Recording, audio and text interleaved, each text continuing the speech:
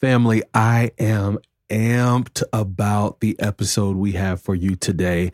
I have a new friend that I've met since moving to Colorado. His name is Darryl Kelly. He's the CEO and co-founder of Hectic. It's an app and also just an all-around movement that's helping freelancers all around the globe. Look, I want you to get ready for a great conversation that's not just about business, it's about life. And I can't wait for you to learn more about my friend Darryl. Here we go. It's episode 2 of Conversations with Mentors, Moguls, and Legends with yours truly, Mark Allen Patterson. Please welcome our guest, Darryl Kelly.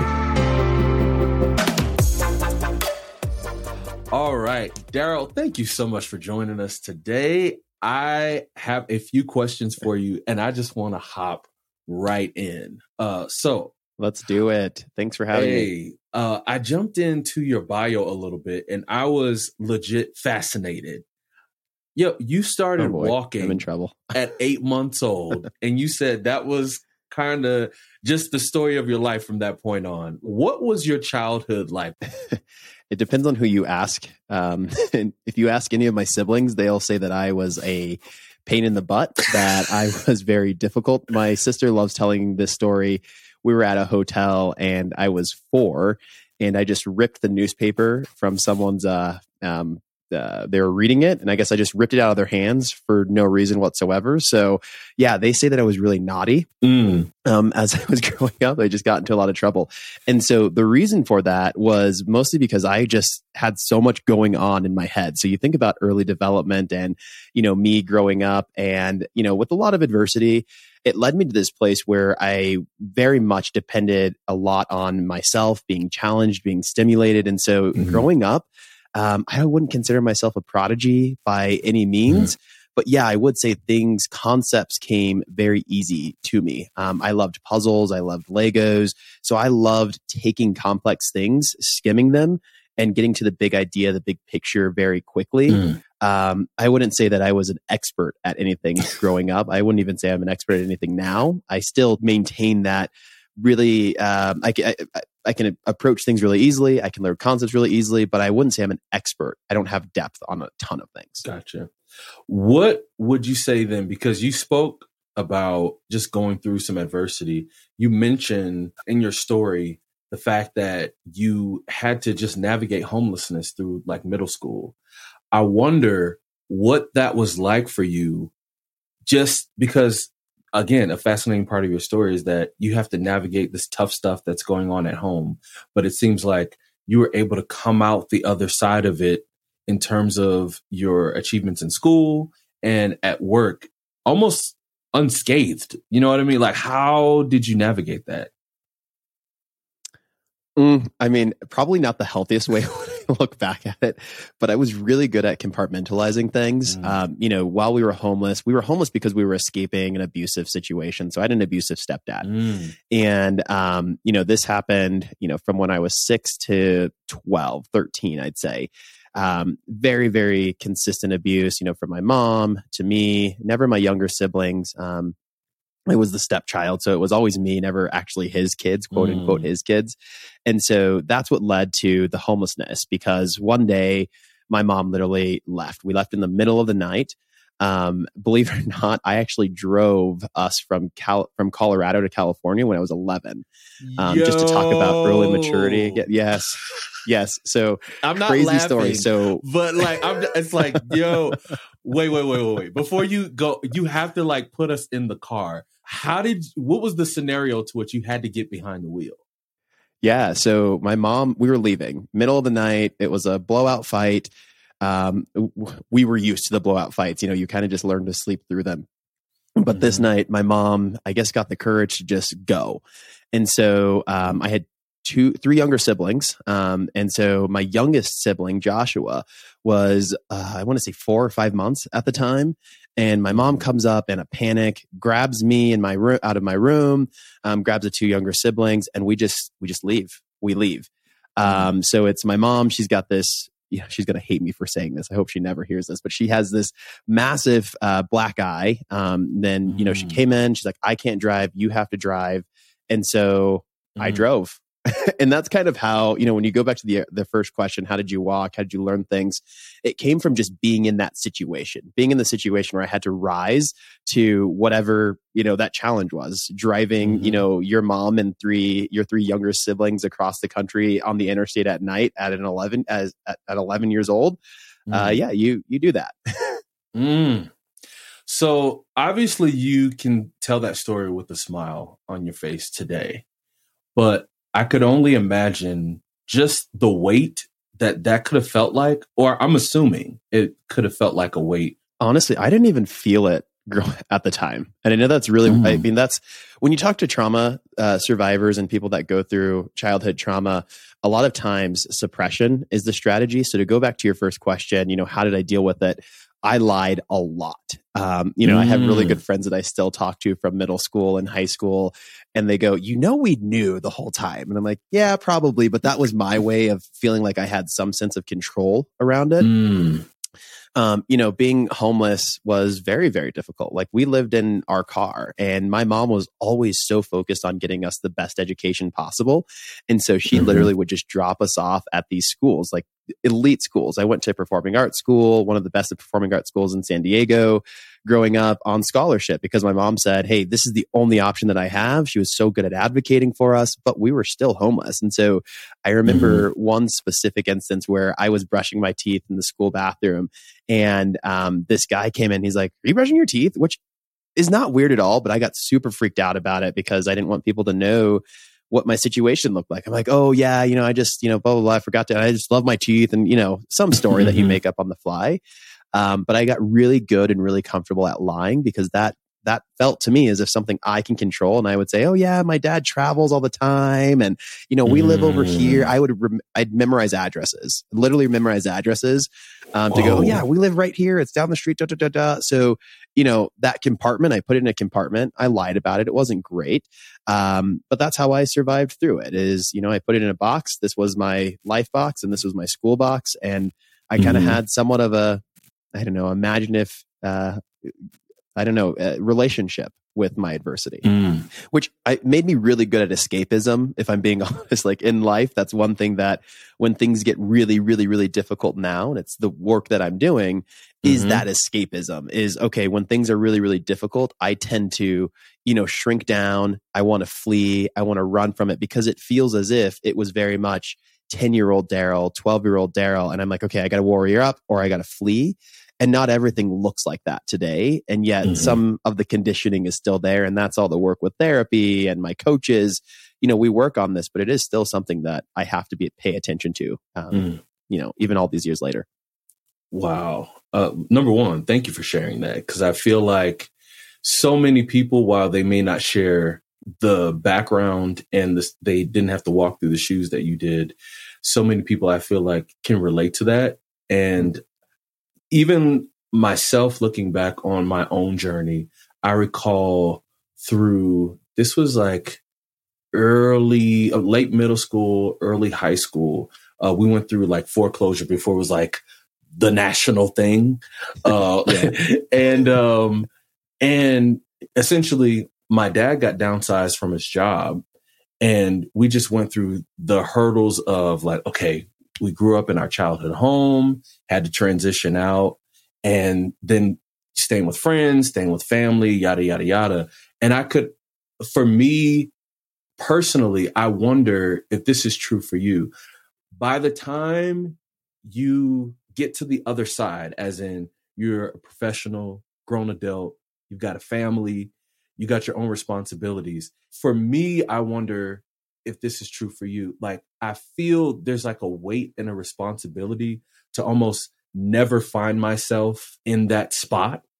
And so I wonder if that has played out in your work, because for me, there's always this voice in the back of my head that feels like, okay, you have to work and work and work and work to make sure that you never are short on money. You're never short on an opportunity. Yeah. And I wonder how that plays out for you in just a foreshadow, because I wonder if that even could inspire the whole hectic movement, where it's just like you're always on the go, always chasing the next opportunity. And it's not that you're being an opportunist. you're just almost like running from your past. I wonder, not diagnosing here. I'm just wondering, because it feels like that would be me. Yeah. So you said some important things. One, with continuing to revisit the past in the future is something that I'm actively and have been doing work with for the last 10 years. So I've been doing intensive cognitive behavioral therapy. And when we talk about what that is from a label perspective, it's called catastrophizing. And so that's what I get really, really good at, because that's what I was comfortable with. I was comfortable with living in chaos. I was comfortable with living with a constant worry of what tomorrow is going to look like from a negative perspective, like actual survivorism. And so for me, that's a safe place to go, right? For you, when you went through adversity that led to a life-changing event, right? When you have foreclosure, when you have something change overnight, it's trauma, right? And I think a lot of times we mislabel what trauma is because, and this isn't to reduce, physical trauma, but there are, early childhood traumas from impermanence, from things changing right away. I mean, you see it a lot from PTSD when you have, typical families that grew up in the military and it was trauma. It's trauma events every single time they have to move, right? And you did it so much more accelerated where you didn't have time to process the move is happening. I'm going to say goodbye to my friends or going to say goodbye to the house. It accelerated the event. And so what that leads to is it leads to catastrophe in our heads. And so what we do is our minds are so good at protecting us. And so when we are protecting ourselves constantly, we constantly go back to that place where we think everything looks like it's the end of the world, the end of the road, the end of the world. And so I'm not healed by it anyway, but I just wanted to give you some context as to some of the work that I'm doing is working on doing less catastrophizing. And so what I do with that, so 100% I agree. I often go, I never want to be at that place again.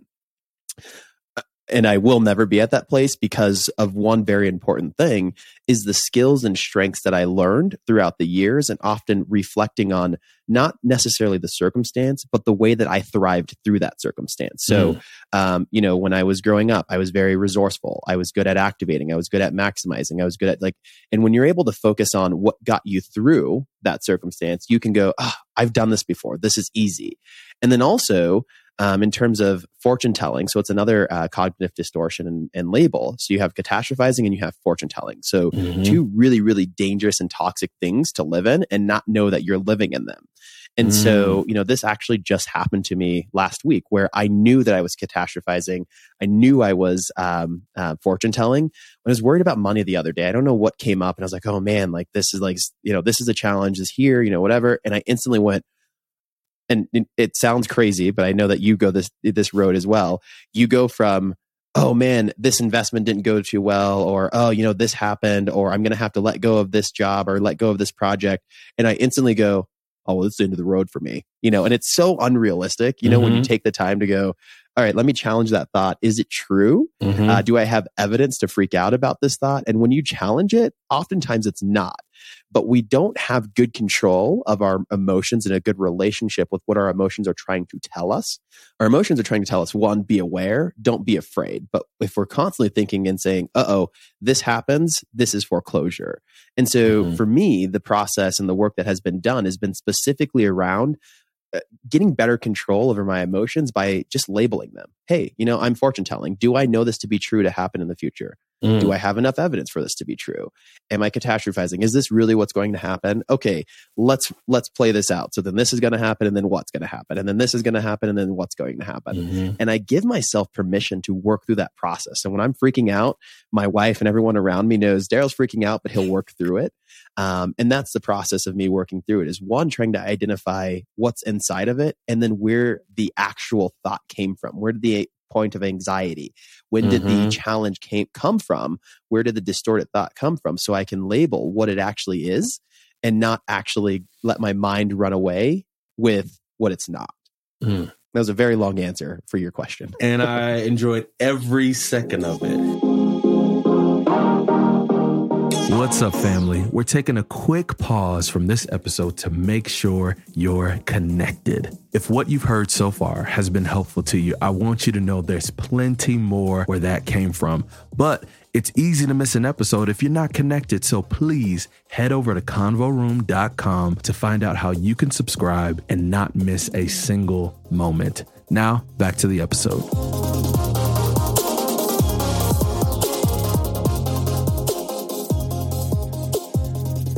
So let's jump to the point in your career where you started off as a consultant with Accenture, right? Yeah. From what I understand. And eventually you end up co-founding a startup. So that's probably a big span of your life. I want to talk through when you first got the opportunity to work for Accenture. I'm assuming that was probably a payoff moment where it's just like, okay, I've did the things. I've got my degree. I've put the work in. I've been putting the hours in. Now I got a seat at the table. To eventually, you've got to forego the comfort of having the full-time structured income, it seems, the safety net, and jumping into your own thing as a co-founder. Like, walk me through just the decisions that you felt like, okay, these were the right moves for me. Yeah. Great question. So there's two mindset differences. I don't like beyond the career. I want to start with the mindset that I had then. Mm-hmm. So this is just right out of grad school, just got my MBA, and I'm like, okay, I know exactly what I want to be doing. I know exactly where I need to be going. And because I wasn't focusing on necessarily having good understanding of my thoughts. And a lot of times we don't do enough self-discovery early on. We just keep following, reacting, right? We are overcorrecting or reacting towards something. And when I think about specifically the minority experience, and I'll just, digress for a second here. When you think about minority experience, but also underrepresented, or, when you think about low socioeconomic, right? Let's put that all into one bucket. Mm-hmm. A lot of the conditioning and the way that you live your life is out of surviving. It's out of, how do I get to the next step? What is it that I need to do to get to safety? Because when I arrive at safety, I finally can take a breath, right? When you think about those communities, it's about taking a breath. And this isn't black, white, or brown, or black and brown. This is black, white, brown, every single color that has experienced significant adversity from a socioeconomic status. Mm-hmm. And so you're trying to get to this place where you can take a breath, you can pay your bills, you're not living paycheck to paycheck. And so when I grew up and when I was going through school and college, to me, that's what I was hoping to accomplish. What's the fastest way to safety? What's the fastest way to comfort? And for me, that was, okay, I'm going to get a double major. I have I have an MBA, I have an MFA as well. To me, it was like, how many things can I build up around me just to feel and be safe? Mm-hmm. Throughout my career, I chased safety and I was miserable. Wow. And I would be angry for no reason. I'm chasing money, chasing things that really just didn't matter, just to feel safe, to feel comfortable, to feel as if I'm in control. And as you know, we're never really fully in control. Things can change tomorrow. And so, it's a fallacy. You're chasing safetyism, and it's fine, right? Because you've been so unstable your entire life. You want the complete opposite. But what I have learned through the place that I'm at, where I own multiple companies, I sit on a lot of boards, my life is much different because I'm chasing passion. So I've moved from black and white dichotomy thinking, I need to get here because if I'm here, I'm safe, to what do I want to do? What's going to bring me joy? What am I actually going to be passionate about? What can I do when I look at the end of the day and go, oh, this was a really hard, difficult day? And look back and go, but did I chase what I'm happy about? Am I happy at the end of the day? Is my quality of life, am I satisfied with myself? Because what happened during the entire journey of my career, and I've had a very successful career working for large companies, I've sold a company, and it's been great. It's a great career from the outside looking in. I felt like an imposter the entire time. I constantly felt like I'm not good enough. I don't belong in this room. I don't deserve. And it's because I wasn't really chasing my true passions, right? You fill out, you check the boxes, you do all the things. Yeah, you got an MBA, you're going to be safe. You're in a big four consulting role, you're going to be safe. Then you're an executive, you're going to be safe. I did not feel safe at all that entire time. Yes, the paycheck was great, but I did not feel safe because I didn't feel as if that's what I truly wanted to be doing. And so, yeah, I have the credibility and I was good at it, but it's not truly what I wanted to do. And so you're constantly facing like, I don't deserve here. I don't belong in this room, because your internal self is saying, no, like, this isn't what I want you to be doing. I don't want to have a boss. I don't want to just go to, make partner and then your partner and then great. I've lived my entire life chasing a role or chasing a title. And so, about 5-6 years ago, I started taking some of that back. And going, okay, what do I want to do? And then you find a way to monetize it. And then you go, okay, great. That works. That builds on top of each other. And then you find a way to monetize the next thing. your skills and your talents are so monetizable when you're able to do the process of self-discovery and not focusing on necessarily the results. So I have this title or I've made it to this company, but focusing on your behaviors and which led to those results. We're really good at looking at results. We are not really good at looking for and identifying what are the behaviors that led to the result. When you focus on that, you're able to go, okay, I'm a really good maximizer. What does that look like? What does maximizing look like? What does adaptability look like? What does strategy look like? And so I was able to focus on the strengths, which when you think about maximizer, you think about adaptability, you think about strategizer, that all comes from growing up and needing to adapt to adversity, needing to adapt to, an abusive stepdad that at a moment could, freak out, needing to be a maximizer, needing to figure out how to get to school. I caught the bus to school when I was in third grade, almost 25 miles. I caught 4 buses to school. Being very adaptable with the circumstance and situation. So I figured out, okay, what have I been doing my entire life that I'm great at? And how do I then monetize that? If you start from that place, success is so much easier to have. And I'm not just talking monetary success. I'm talking about success where you look yourself in the mirror and you go, I love you, I like you, and I'm proud of what you're doing every single day. That's success. Yeah. Ignore the money. Money means nothing.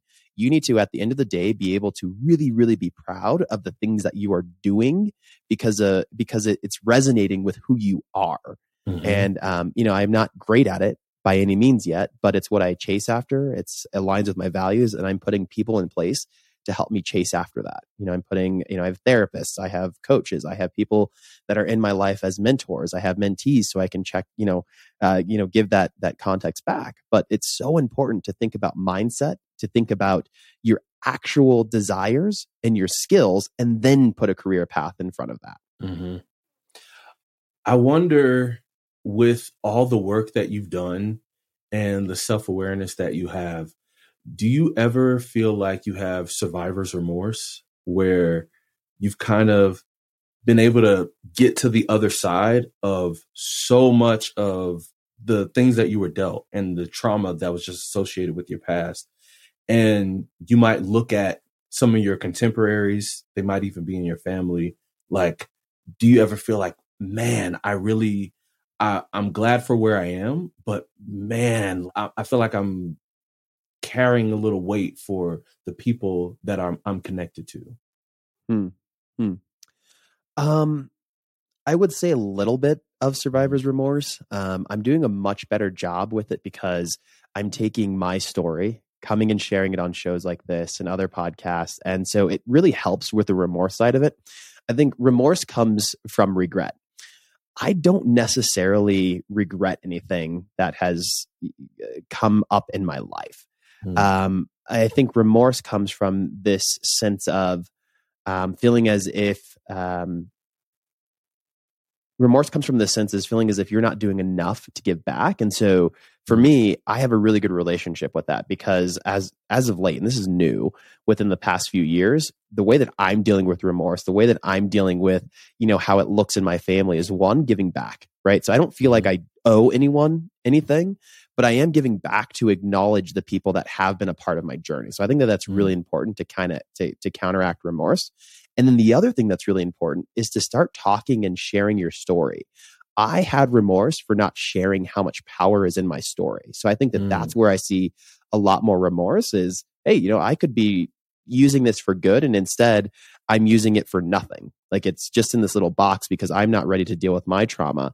I'm not ready to do the work. And so that's where I felt the most amount of remorse. I feel very little now because of the things that I am doing and the work that I am doing to help reach back into people that may have not been exposed to the things that I have been exposed to. I've been very fortunate to be able to have therapists and coach. And so for me, how do I take what I have and share it back? If I was at this point and I wasn't sharing it, I'd have a lot of remorse and I wouldn't know what it was. Wow. Just put me into like the space that you were in where you are in the throes of your career. Obviously, you've had some wins, and obviously for every win, there are tons of valleys associated with them. A lot of them. Yes. But you're thriving in your career, and then you're like running a company and you decide to sell it. there's some signal to say, okay, there's some safety here where I can take a breath by selling this company. I'm assuming. So you sell a company and then eventually you're co-founding your own startup after that. Like, what was that decision-making process like? Yeah. So, I mean, I was involved in the company. It wasn't just solely on my decision to sell or not sell. It was the right time. We knew we were at a certain growth. We had some attracted buyers for the company. It was the right time. It was the right time to sell for the company to grow exponentially as well, which it has done under the new leadership at the public company. You just have a different access to resources than we had. And so we came to a pivotal moment where we decided we can either put a significant amount of additional resources into this company, or we can take an exit. And we chose to take an exit. You'll find this in most founders. You'll find this in most people that sell a company. It's like, okay, you sell your first, you sell your second, you sell your third, and then you're just addicted to just doing it over and over and over and over again, because that somewhat becomes your strength. And, that's what I found out through the process, is how much strength I have in, a certain size company, taking a certain size company from origination to revenue, or a certain size revenue from revenue to growth. So that's what I learned, is like, okay, what's next for us? Because I'm good at these skills, right? My strengths. I'm good at activating. I'm good at maximizing. I'm great at strategy. So it just made sense that this will be the next thing, to then do it again and then again and again. And then also, if I'm being transparent, I probably should have took a break. I didn't take a break. I went right to the next thing. And so when you talk about, that survivorism and just trying to make sure that, the walls don't fall apart and, you're no longer to provide for your family, there was a lot of that. I'll just be completely transparent. And that was just 6 years ago. So a lot of work has been 5 years ago. A lot of work has been done since then as well. But that was the fear, is like, okay, this isn't enough to retire on. Right. And even if it was, I don't even know if I would have stopped then. But you keep going. You want to keep using your skills. You want to keep allowing them to compound. So yeah, there a little bit was, I'm still afraid. I'm afraid there's not, and I don't know, I'd probably have to have $100 billion in the bank for me to go, oh yeah, now I'm finally safe. And that still probably wouldn't be enough. Right. It's a scarcity mindset. And so, yeah, you keep moving. But it's interesting, as I'm saying that scarcity mindset, when you have control with it and you're able to, really have a good relationship with this, you owning the scarcity, not the scarcity owning you being able to use it as strategy. That was my desire, to then find and found another great company, because I knew that company didn't exist. So scarcity mindset dichotomy, like, it's not a bad thought. It's only bad when it's controlling you, right? Because if you're able to see where there's scarcity, you're able to create a market from that. That's how the best markets are created, is when there's opportunity and there is scarcity. That was a very tangential answer, which you'll always get from me. Listen, go on any tangent you want, okay? So talk me through the moment you got the idea for Hectic, because I'm sure people listening to this right now, if you want to have a conversation with a mentor, a mogul, or a living legend, I feel like everything starts with an idea. But sometimes you get a great idea and then you're like, I don't know, like, is this going to work? And then you start going through all the things of why it's not going to work. And then, you might throw a couple ideas against the wall. And this one thing that seems to, like, when you look at Hectic, just on face value, it doesn't seem like this like novel concept that nobody's ever heard of. It's like, okay, well, why don't we just coalesce all the things that a freelancer would need to like streamline their workflow? It's like, well, why isn't anybody doing this? Well, and so I wonder, like, for you, did you ever think to yourself, no, like, this isn't going to work like this. There's too much competition. Somebody's done it, or there are pieces of this out here. Like, how did you overcome the doubt? Like, was the imposter syndrome still there? I mean, if I'm being honest, I'm overcoming the doubt every single day. I don't think that you ever overcome the doubt. And I think that that's one of the things that helps push and drive you, is just the smallest sense of, how do I make this work? right? You have to keep making it tangible and keep validating and improving it every single day. But to answer your question, okay. So, we sold the company, business partner and I, Jeff, we were in my old office. And this is still when we were employed by the other company. There was like this, period where, we had some additional free time. And so we knew we were going to start something else. We're like, hey, let's do this again. That was a lot of fun. Kind of like I said, it's an addiction. You're like, okay, I know how to use my skills. That was like, okay, that was validation more than anything. I think if you take one thing away from that, that validated, okay, all of my skills, all of my strengths, when done well, can lead to this. You want to do it again. You want to harden it. You want to refine it. You want to, do it bigger. You want to do it tenfold. You want to do it 20-fold. And so we're in a room and we're like, let's start another company. And that's a great way to start a new company, is by going, let's start a company. I have no idea what it's going to be. Yes. But that was the goal, right? Like that was the long vision, that he and I would do something with each other again. And so, we whiteboarded for weeks. And so that process of refinement and collaboration is so important, to just get all the garbage out. You're not censoring it. You're not saying that's a bad idea or that's a good idea yet. You're just saying, what are ideas? It's the process of just being creative, the process of we can refine later, but what are some things that we want to do? Stepping into a creative process should kind of feel a little messy at first. You ask any creative, you're an artist, when you're writing a song or when you're composing something, you're like, okay, it's a mess right now. I have an idea of what it could be. Yeah. But I'm going to find it, right? It's kind of that, like, I loved Legos growing up. And so I'm like always trying to find the perfect piece that does a thing. And so you're trying to find it. And that's what we did. And we didn't find it. We didn't find it. And I have a photography studio as well. And so, I was just, on the side talking about how difficult certain things are with, running, being a freelance photographer for, greater me, for, raw definition of it. Yeah, I had a few people that I worked with, but for the most part, it was me. I was just saying how difficult it is. And, we kind of just sat there and we're like, let's talk more about that.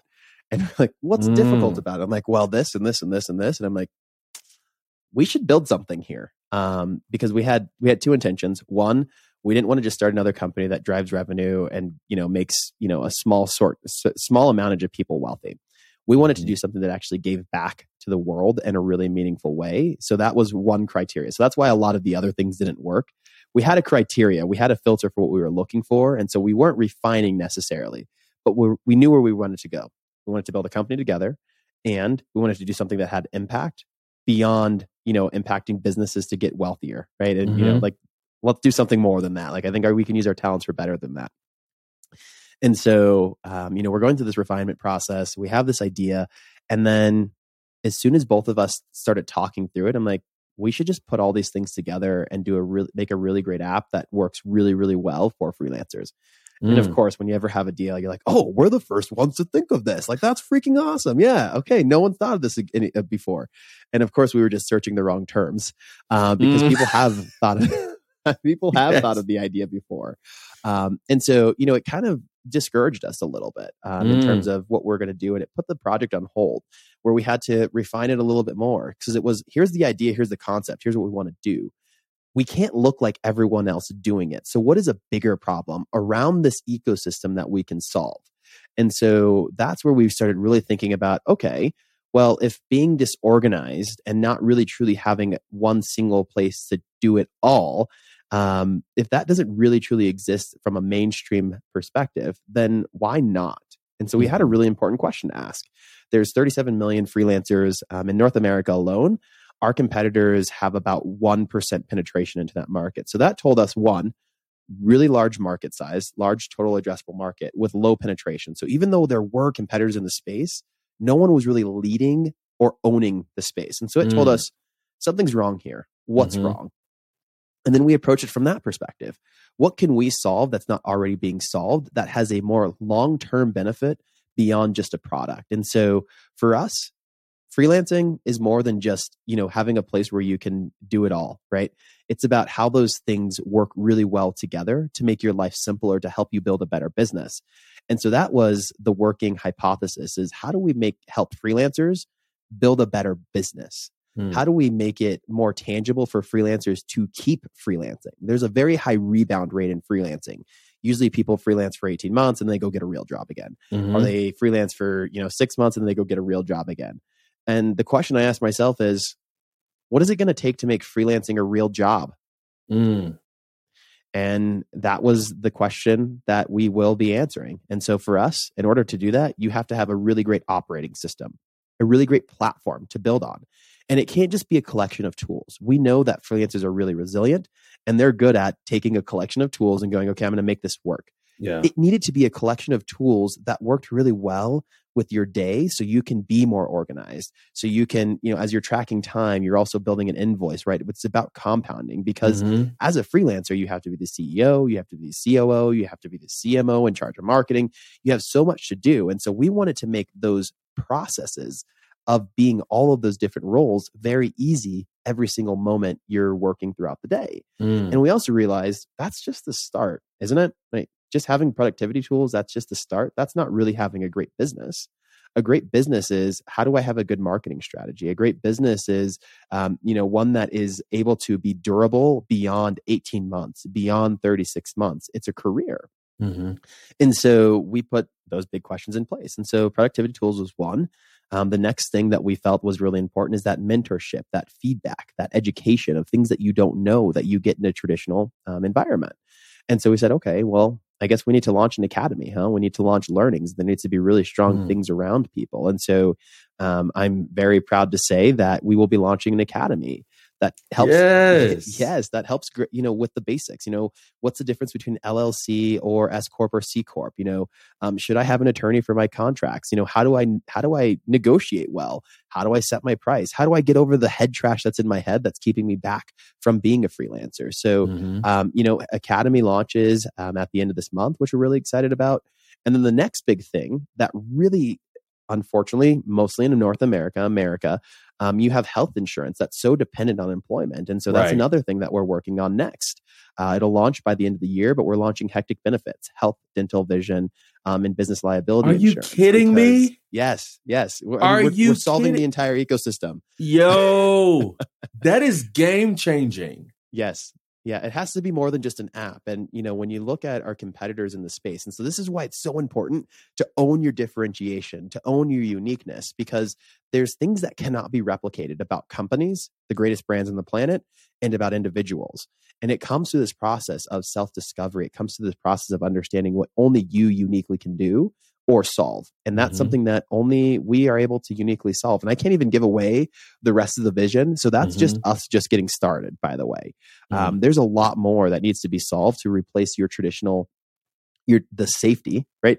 The idea of safety or the promise of safety that comes from your traditional employment, working for yourself. Because, both Jeff and I and other founders, we're very entrepreneurial minded, but we've had starts and stops throughout our career because safety, right? Health insurance, a constant paycheck, a continuous paycheck, organizational a discipline and benefits from organizational foundations and efficiency that you just can't have as a business, as a small business. Well, I think there's nothing more at risk of the American dream than institutional and systemic employment.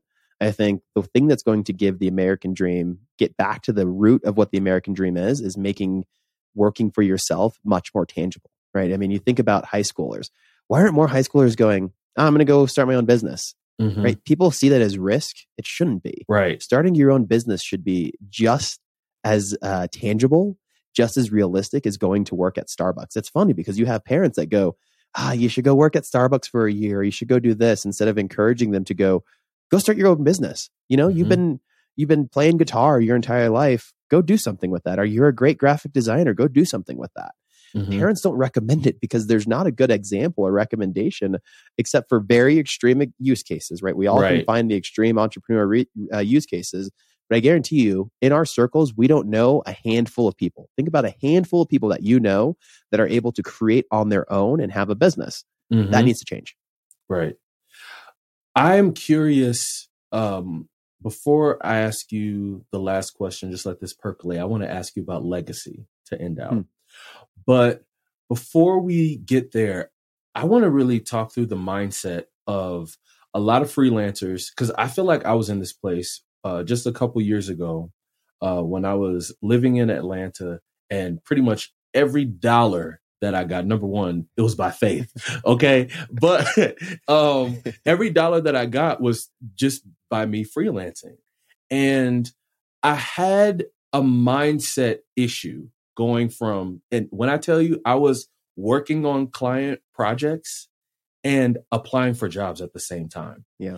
And I think it got to the point where I was just going on interviews for the sake of going on interviews because I felt like I should be doing this while I'm freelancing. And I had a hard time bridging the gap between, hey, this is my skill and this is my business. Can you talk to the freelancer who's like, okay, I'm doing the thing. I'm exchanging my skill and my time for income, but I really don't know how I can think of myself or what I do as a business. What kept you from it? I think what kept me from it, I think there were a few things. Number one, I think I was racing to find that safety we were talking about. Just for context, we're talking newly married, and then we moved into my parents' place. So in my mind, I had this clock. I was like, okay, I got to do it by this time, because it wasn't like I had some ultimatum from my wife or my parents, like, you better make this happen. You know what I mean? But in my mind, I just felt like, okay, I am at this place in my career. I need to make X amount of money. And so it was hard to transition because music and doing creative things were the most lucrative. And so I could easily put a framework around it and say, okay, if I were to like have a business, like, okay, I can do a record. I can try to put together a team and like, we can try to like go on the road. Like if we get enough traction online, like I could easily understand that industry, even though the music industry can be just, all kinds of crazy, but I had seen enough people do it.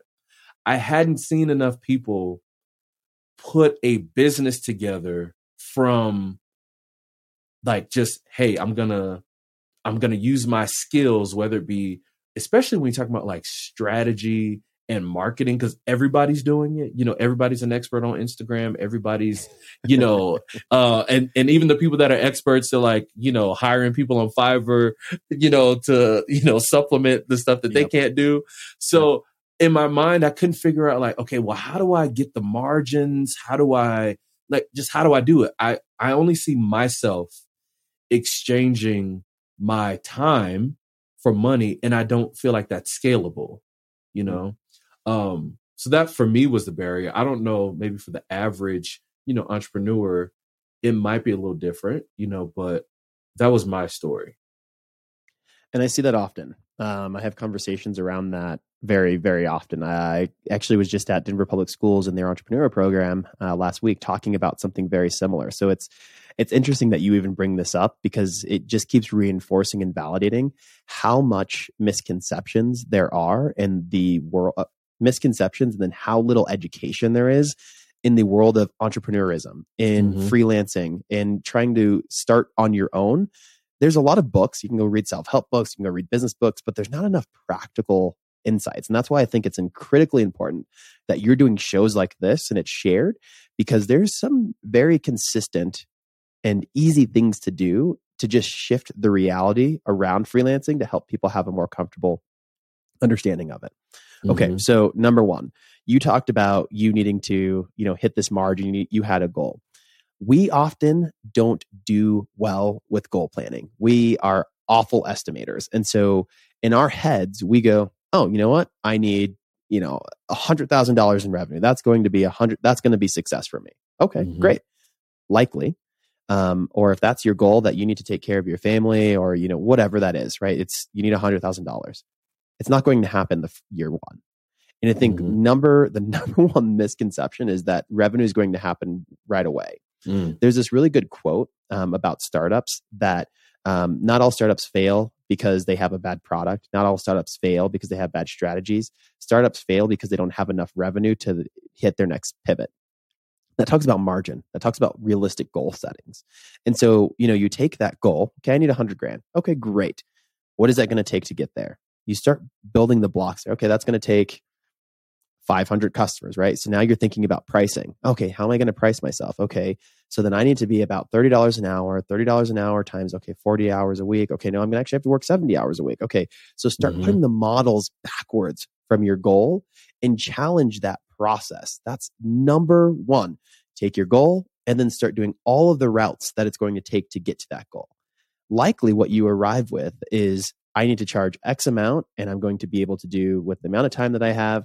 Year one's going to be $20,000. But in year one, I'm going to take that $20,000 and invest into additional resources. It's going to help me grow here, here, here, and here, and here. So number one, start with a goal, go long term, and then back into that goal, what it's going to take to get there. Do 3 or 4 routes. If you're an hourly person, do it by hourly. If you're a project-based person, now you know how many projects you're going to need to get at a certain rate. If you're a graphic designer, you said creative. If you're a graphic designer, you need to know how many projects you need a year or how many hours you need a year to be able to hit your income. And then that's going to tell you what you need from top of funnel. So a lot of times we need far less than we actually have in our minds from a perception perspective. Everyone's like, I need to be viral. I need to go viral to understand or to get to that revenue. Likely not. You need to know what you have to offer, what service you're going to offer, and then getting really good at niching down and expanding from a niche. So a lot of times people go into the freelance world and they go, everyone is my target customer. Everyone is my target demographic. I'm going to reach everyone. My product is for everyone. That's unrealistic. If you start with understanding who your product is for, what service you have, one of the greatest ways to grow is via referrals. And people underestimate how important referrals are. So when you're doing that model, maybe you go, okay, I'm targeting, I am a graphic designer and I'm going to focus 100% on banks, as an illustrative example. And so here's the best products that I can build for banks. Okay, so you're not going to go win chase day one. So what's your route? If that's where you're going, what's your route to get there? You likely need to work with the mom and pop shop first. Yeah. Great. How do you build services that work really, really well for that mom and pop shop? And then you get the best at that niche. And then, okay, maybe it's not mom and pops. Maybe it's a regional bank. And then it's a national bank. And then it kind of keeps building from there. That's a very exaggerated example, but it's important. We have to spend more thought and more strategy on what we're doing before doing it. Yeah. And then I hear everyone going, okay, but I'm not a strategist. This brings me to point number 3. So point number 1, set goals. Point number 2, really know your audience by based off of what you can bring to the table. And you'll then be able to back into that from a goal perspective. And then step 3 is stop going at it alone. This is the number one thing that I struggled with throughout my career, is by thinking that I can and should do it all. Yes. If you're not a good strategist, you have one person in your network that you can go talk strategy around. If you're a great executor, you need help. Freelancing is not done by individuals. It's done by an individual, likely with a community of support. And that is so important. Go talk to people that are in the industry that you're targeting. You have to do it with people. If you do it on your own and you do it in your head, you will not be successful. So those are kind of my 3 points on how to overcome it. You're definitely talking to me. Specifically, the thing about going it alone. I mean, I even had to commit to asking my wife for help. This is even, I'm, doing a podcast. You would think my first ask would be my wife who worked in radio for years. You know what I mean? It's bro, literally. But I say that to say, I think if anything, I know this conversation is helpful because it does peel back the myth behind entrepreneurship. It puts a face to it. Someone whose journey looks like a whole lot of people. But I wonder, what do you feel like is going to be your legacy, or what do you want to be your legacy? Because you've done a few things, had a few wins, you're sharing your story, doing the work. Years from now, generations from now, when Darryl's gone, he's got children, grandchildren that are telling stories about dad and grandpa. What do you want them to say about you? Yeah. I think about this often because I live my day out of it every single day. So it's interesting that you even ask me this question. There's 3 things that I want to be known for that I line up against my day every single day. line up against my life every single day. And that's Mm. number one. I want to be an educator. I think that the being able to educate is so important. Being able to take complex things, make them simple, or make them even more complex, like I often do. But just that process of educating, I want to be really good at sharing my story to help educate someone else. Like, so, I have this filter in my head before I say yes to things. And when you asked me to be on the podcast, I said yes because it went through the filter. The thumbs were 100% up. I was able to say 100% yes to it, not a 90% yes or a 60% yes, because it lines up with my long-term vision of educating. If I'm able to take even the smallest amount of nugget that I learned and I'm able to give that back to a community, it then has the opportunity to grow like never before. And not everything on this conversation is going to fit, but it may fit for someone. There may be one thing for someone. And so that's me leaving my mark on that. And from that perspective, education. That also comes from me growing up. That was something that is honoring my mom. She always put so much effort into education. And I think that it's why I'm at the place that I'm at right now is because of my ability to learn, for my ability to embrace education and, seek feedback, even though it's challenging. So I think education growth is critical. Number two, I want to be a connector. I think that our world is so individualistic that when people remember me, like, oh man, Darryl connected me with this person and this person and da da da. Like, I want to live throughout the connections. I want to live throughout my ability to go, oh, you're this person, you're different, you're the same, blah, blah, blah, and bring this people together. I think that harmony helps grow a greater global community. And I want to be at the center of that. And the last thing is I want to be a lover. I want to be known for loving. I want to be known for that person that, you know what? I don't know what it is about Darryl. I don't know what that tangible thing is, but I felt loved when I was around him. I felt seen.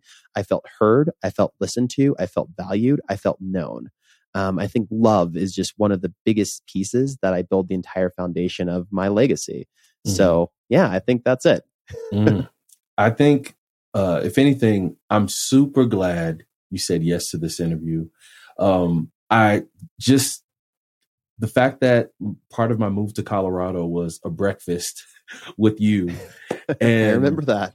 I feel like even just like seeing you in passing, I would have never known the depth of your story. And I'm so glad you took the time to just share it with me and our audience today. And I pray nothing but the best for you and your family. But most of all, I think what you're doing with Hectic is so pivotal and so vital for so many people that could be one decision away from deciding to lean into the scarcity and making that decision that could impact so many people around them simply because they don't have to have the doubt of like, is it okay? Am I going to be good? Especially just answering a question about insurance, which was a huge one, even for me a few years ago. So I think the work that you're doing is not only like impressive, but it's necessary. So I commend you, my friend. And I can't wait to see the many steps that you're going to continue to take, because it really is going to make a huge impact. I know I'm fortune telling, but you're fortune telling, or I say, I'm not lying, I'm prophesying. Okay. But I really, this conversation just really fired me up to just really think bigger and think beyond, because I think your story alone, I'm probably just going to listen to it myself a few times, just to get over that scarcity mentality that causes us to just like unnecessarily stop our own progress. So thank you. I appreciate it. Yeah. And if I can say one last thing, it's do the work to understand yourself. That is the biggest thing that you need. You need a great mindset and a great relationship if you're going to do anything for yourself and even for others. You're better when you take care of yourself, when you know yourself, when you have a good relationship with what's causing certain emotions or reactions, and it changes everything. So if you're going to be successful, do the work of self-discovery and self-mastery. Well, you heard it from him yourself, everybody. Our thanks to Darryl Kelly for joining us today. Thanks, Mark. This is probably on record. I would venture to say you talked about having mentees, I'm going to be stalking everything that you say from now on. So like, thank you for sharing with us today. Have a great one, man. Absolutely. Yeah. Have a good one too, bud. See ya.